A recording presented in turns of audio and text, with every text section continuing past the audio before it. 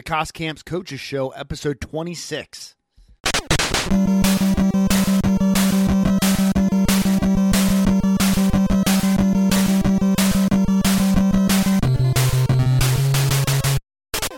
Coaches, welcome to Cost Camps Coaches Show.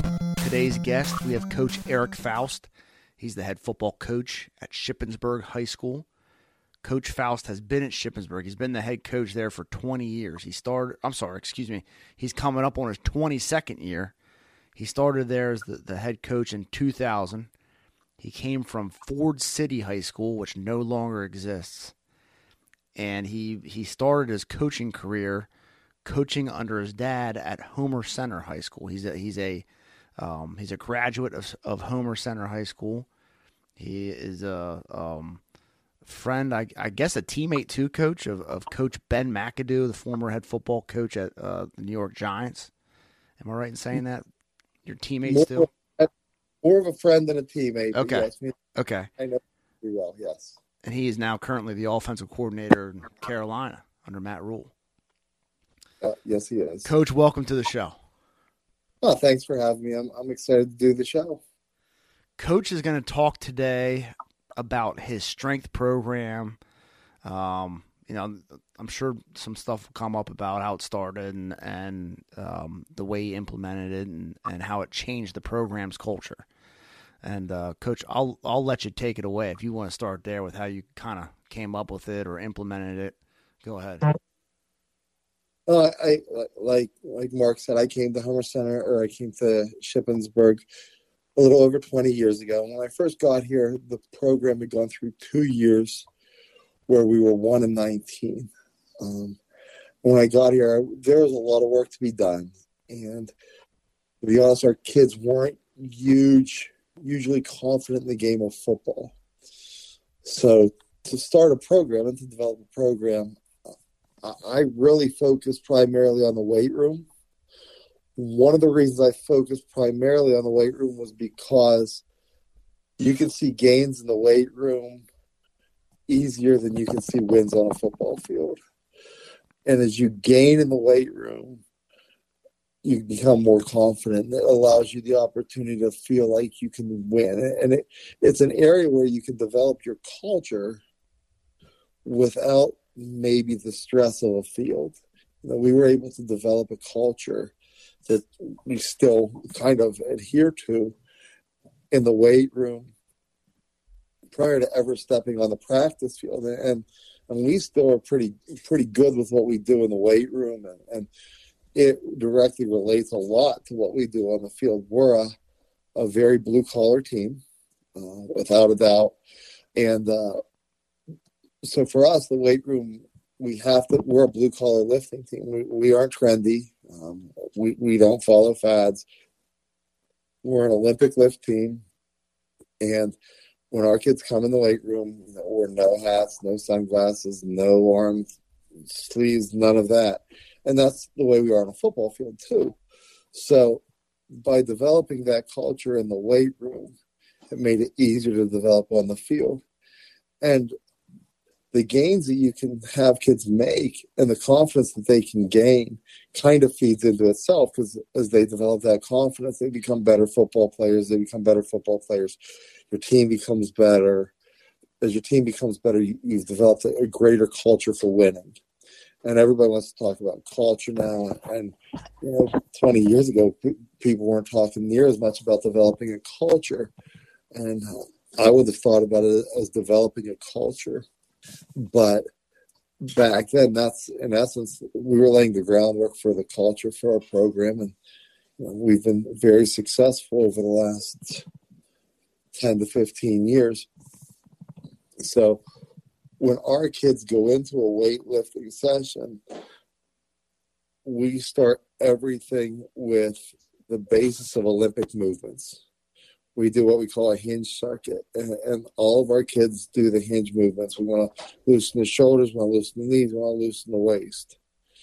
And then we start with a compound lift, so we deadlift and we run the halls. Would be a compound lift that we would start with.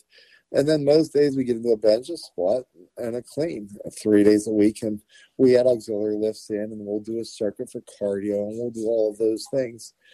And we charge a progress, and we award shirts. I learned a long time ago that there's tremendous value in a $3 T-shirt that you can get a kid.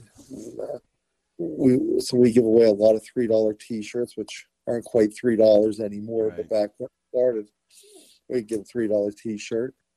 And so what we started to develop was these kids were excited to wear these shirts in the school. So we developed some pride in that. And now, we're a little different than a lot of the schools around.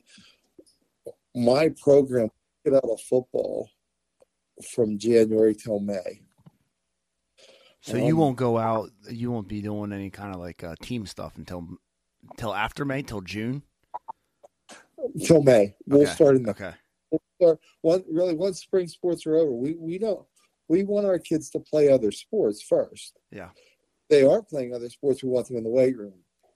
But I feel like a lot of programs, and I'm not trying to discount anybody at all, a lot of people get out these footballs as soon as the season is over, and they're running plays as soon as they can.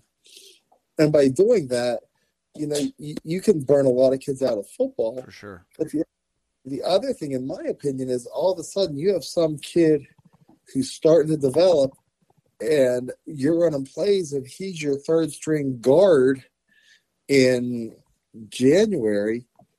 Who knows whether he's going to stick with it? If we don't worry about a football, nobody has to worry about starting or playing time, for that matter, until May and early June. And at those times, you kind of have to start to worry about those things. But we're a little bit odd, and I know that. And the fact that we don't do any football until mid-May probably. And with us, it's a little easier to do maybe than some programs, because I've been here for so long, and we change very little each year, that we're able to do that. Where some people that are putting in an offense and installing what they're doing, they aren't as able to wait that long. They have a lot more work to do than we do anymore. My coaches have all been with me for a long while, so we kind of know what we're walking into every May when we start. But we pride ourselves almost on the fact that we spend our winter and our spring getting stronger to be able to play quality football once we start getting the football out. Can you just – I know you already said this, but can you quickly just kind of review with what you said? You said you did a hinge circuit. And what does that entail again? A hinge circuit is used to loosen the joints for Olympic lifts. So we start with just a straight, like a good morning bend. And then from the good morning bend, we go into a good morning bend, or a bend at the waist, to a bend with a bend at the knees. And are you doing this? There's no weights involved in this? You know what we use? We use PVC pipes. Okay. I have seen people do that before. So we have, in our weight room, we probably have 40 to 45, maybe even 50 3-foot PVC pipes. And what we do, we just put the pipe on our back. So you have your hands up. So when you do all these exercises, that pipe replaces the bar. So we start with like the good morning, then we get into a knee bend to simulate a squat, and we'll simulate a power clean. Like we don't want them to bring the PVC pipe up like a PVC pipe. We want to bring it up like it's weighted. So when we simulate a clean, they're bringing that PVC pipe up nice and slow, but tight against their shins, up to their waist, and then they'll snap it over. And we do the same with a snatch, and we'll do a clean and press with a PVC pipe as well. And we just want their bodies to be used to those movements. And our lifting program, we start our lifters with 8th graders. And a lot of the young kids that we have that start in our lifting program, they aren't getting beyond the PVC pipe very early. So that PVC pipe is what they lift for a good while to start the workouts. Will you incorporate snatches and clean and presses? Will that be part of the program too? I know you said you warm up doing that. We warm up doing it, and we do snatch. We do clean and press. We don't hang clean. Okay. We do all power cleans. One of the reasons is because, with a hang clean, you don't get that same explosiveness from the ground. Right. We think the explosiveness from the ground is important to our program. So that's why we always start, when we start teaching kids straight off the bat with a power clean. We don't start. Do you break down the power clean movements? Will you do like high pulls along with the just kind of like a deadlift, and then kind of incorporate the deadlift to a high pull, and then getting your elbows and getting underneath the bar then? Yes, we start. Chris Yanish is my middle school coach, and he does a great job with our middle school kids. But when they start with a PVC pipe, they start with a PVC pipe deadlift, and then they go. They go to a PVC pipe high pull, and then you'll see. We'll talk about just standing with a PVC pipe at your shoulders, shooting your elbows. So when you shoot your elbows, that simulates a hang clean or a clean, because you're just putting your elbows through. And then we slowly progress to, in essence, a clean with a PVC pipe. And then as time goes by, we do get to a bar. And normally by the time I get them, we're pretty well, those young kids are pretty well versed by the time I get them in 10th grade at what to do with a clean and press. With the snatch, it's still tricky, we're really careful with that one. We don't start that one maybe as early, but by the time they get to us, they have the basics of a snatch down. And obviously they've learned how to squat, and they've done some benching, but we've just, those young kids, we run them in a very similar workout to what we run with our high school kids, but we just don't incorporate the same amount of weight. And they have great pride in what they're doing down there. So it's unique to watch when a kid gets to graduate from a PVC pipe to a bar. Yeah. To a lot of kids, that's a big deal. Right, I would think so. Yeah, so all of a sudden you get to use a real bar, and then for that first 2 weeks, that's all they get. They get that bar. And it's really worked well for our culture. It's a good continuation of a program. The nicest thing in the world is we get kids into our weight room, because we've had kids that have gotten stronger. And you see a kid that, if you're a 7th or 8th grader and you see this big kid on the field with this nice body that's done all this work, and you can say, yeah, he wasn't much bigger than you. Yeah. And it's kind of nice to see. We don't really, another thing that's kind of out of the norm that we don't do is we don't really carry a leaderboard from year to year with our lifters. I know I've seen a lot of schools with the 2015 or whatever, top bench, top squat, top deadlift, top whatever. And I think that's great. For us, because of where I started with the program, we didn't want to look backwards. We didn't want to look at anything from the year before. My first year, I was fortunate. We won 2 games. So we always want to look forward. So there's very little in our weight room that looks backward. There's very little talk of maybe history of the program in my time, because it's just not something we worry about. We've always worried about moving forward. What does your weight room like? What does that facility look like? Do you have a nice facility there? I know you've been vocal on social media about your stadium, and that'd be another podcast episode, I guess. That's another thing. But how does your weight room look? Our weight room probably. I just went on a rant. I'm asking you for a second because I went on a rant 2 days ago with our kids about the pride that we have in that room. Okay. some water bottles on the floor, something. And our weight room looks exactly like I kind of would like it to look. By that, what I mean is we have a 2-room weight room. In our front room, we have a lot of machines. We have dumbbells. We have some flat benches. We have some ellipticals. We have some treadmills. We have things that a lot of weight rooms have.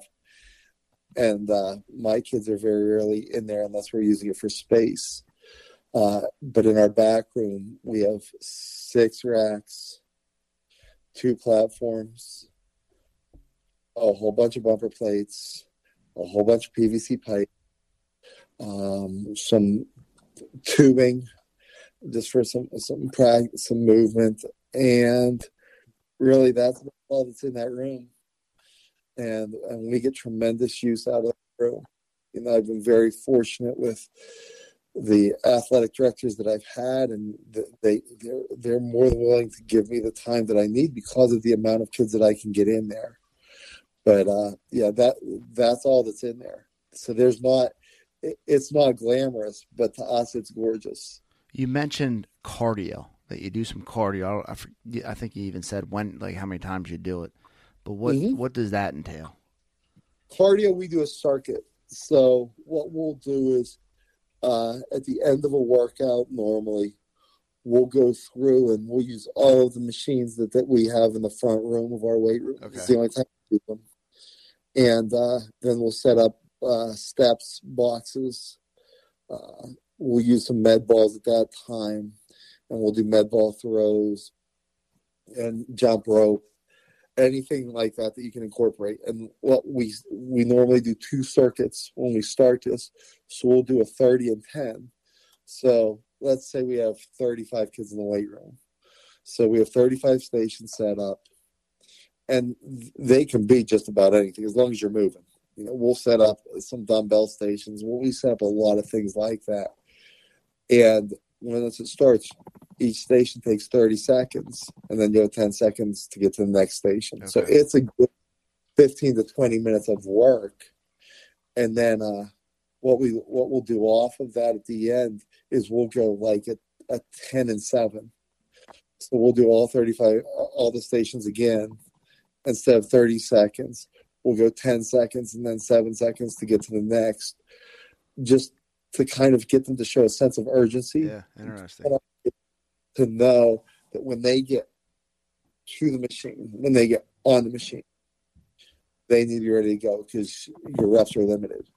So that's the way we've done it. And we've been pretty close to doing what we're doing now for about 15 years. It took probably 5 years for me to figure out exactly what this needed to look like. But now that we're here, we've found that it works for us. It's worked to increase success on the field.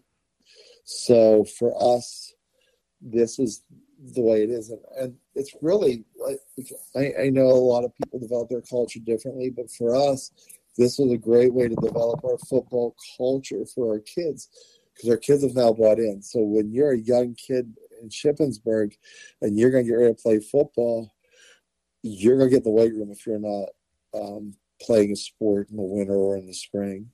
Have you ever toyed with the cardio thing? Have you guys ever messed around with doing that, like right after that hinge circuit, and then getting into the Olympic lifts? Or have you ever done any kind of research or anything like that into when you do that cardio, if that matters? We haven't. We do before that. We start our Olympic lifts. We run. We run in the hall. Okay. All right. Yeah, we lose. Yeah, there's more. Once we finish the Olympic lifts, we go 30-yard sprints down the hall. Well, I really like what you're talking about with that cardio thing.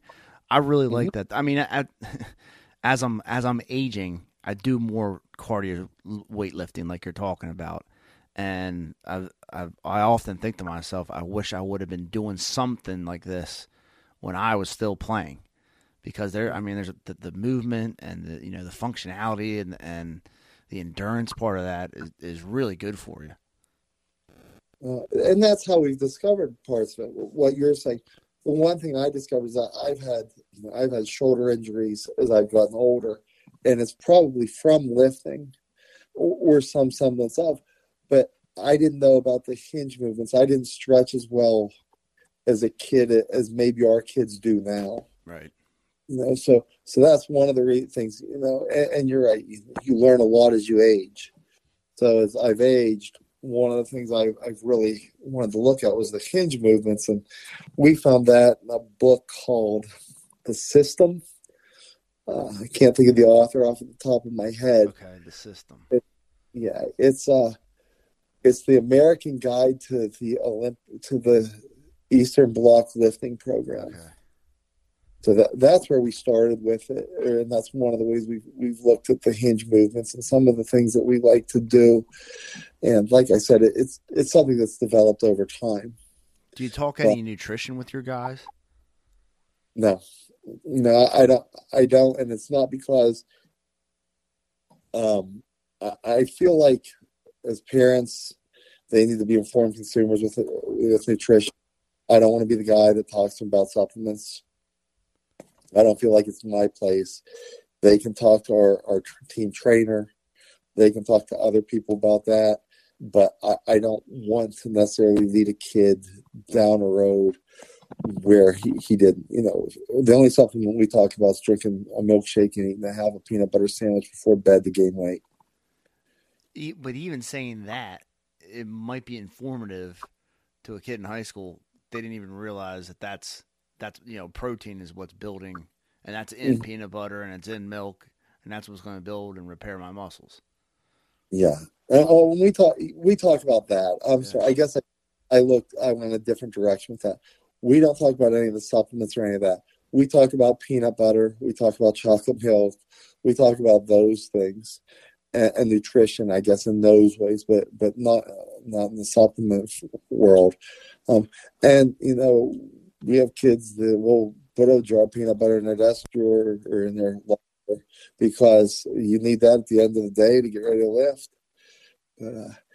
So we've developed our program, our football program through our lifting program, which has worked out well for us. But we'll go to lifting competitions and we'll be successful at a lot of the things that we do with that. And it just helps build our kids' pride in what they're doing. It reinforces what we teach. Well, the confidence that you talked about at the beginning, I mean, that really is, it's so important. That's so key. And the gains that people make, the way their bodies change, the numbers that they can see going up in their bench press and their squat and their power cleans, that you're right about that. That is confidence, and that confidence does transfer then to the football field. And what's really nice that helped us some is starting with a middle school kid. Yeah. All of a sudden, if you're a 8th grader and you weigh 93 pounds, and we have, and now all of a sudden you're a senior and you weigh 200 pounds, you can say, I gained 107 pounds in my head. And you can give lifting credit for that all you want. You were going to gain weight anyhow. But, man, I look like this because I lifted. That's a little different. We have paperwork on these kids. Like, we have records of where these kids were anymore when they were in 8th grade. We can talk. Remember, you never made it out of a PVC pipe as an 8th grader.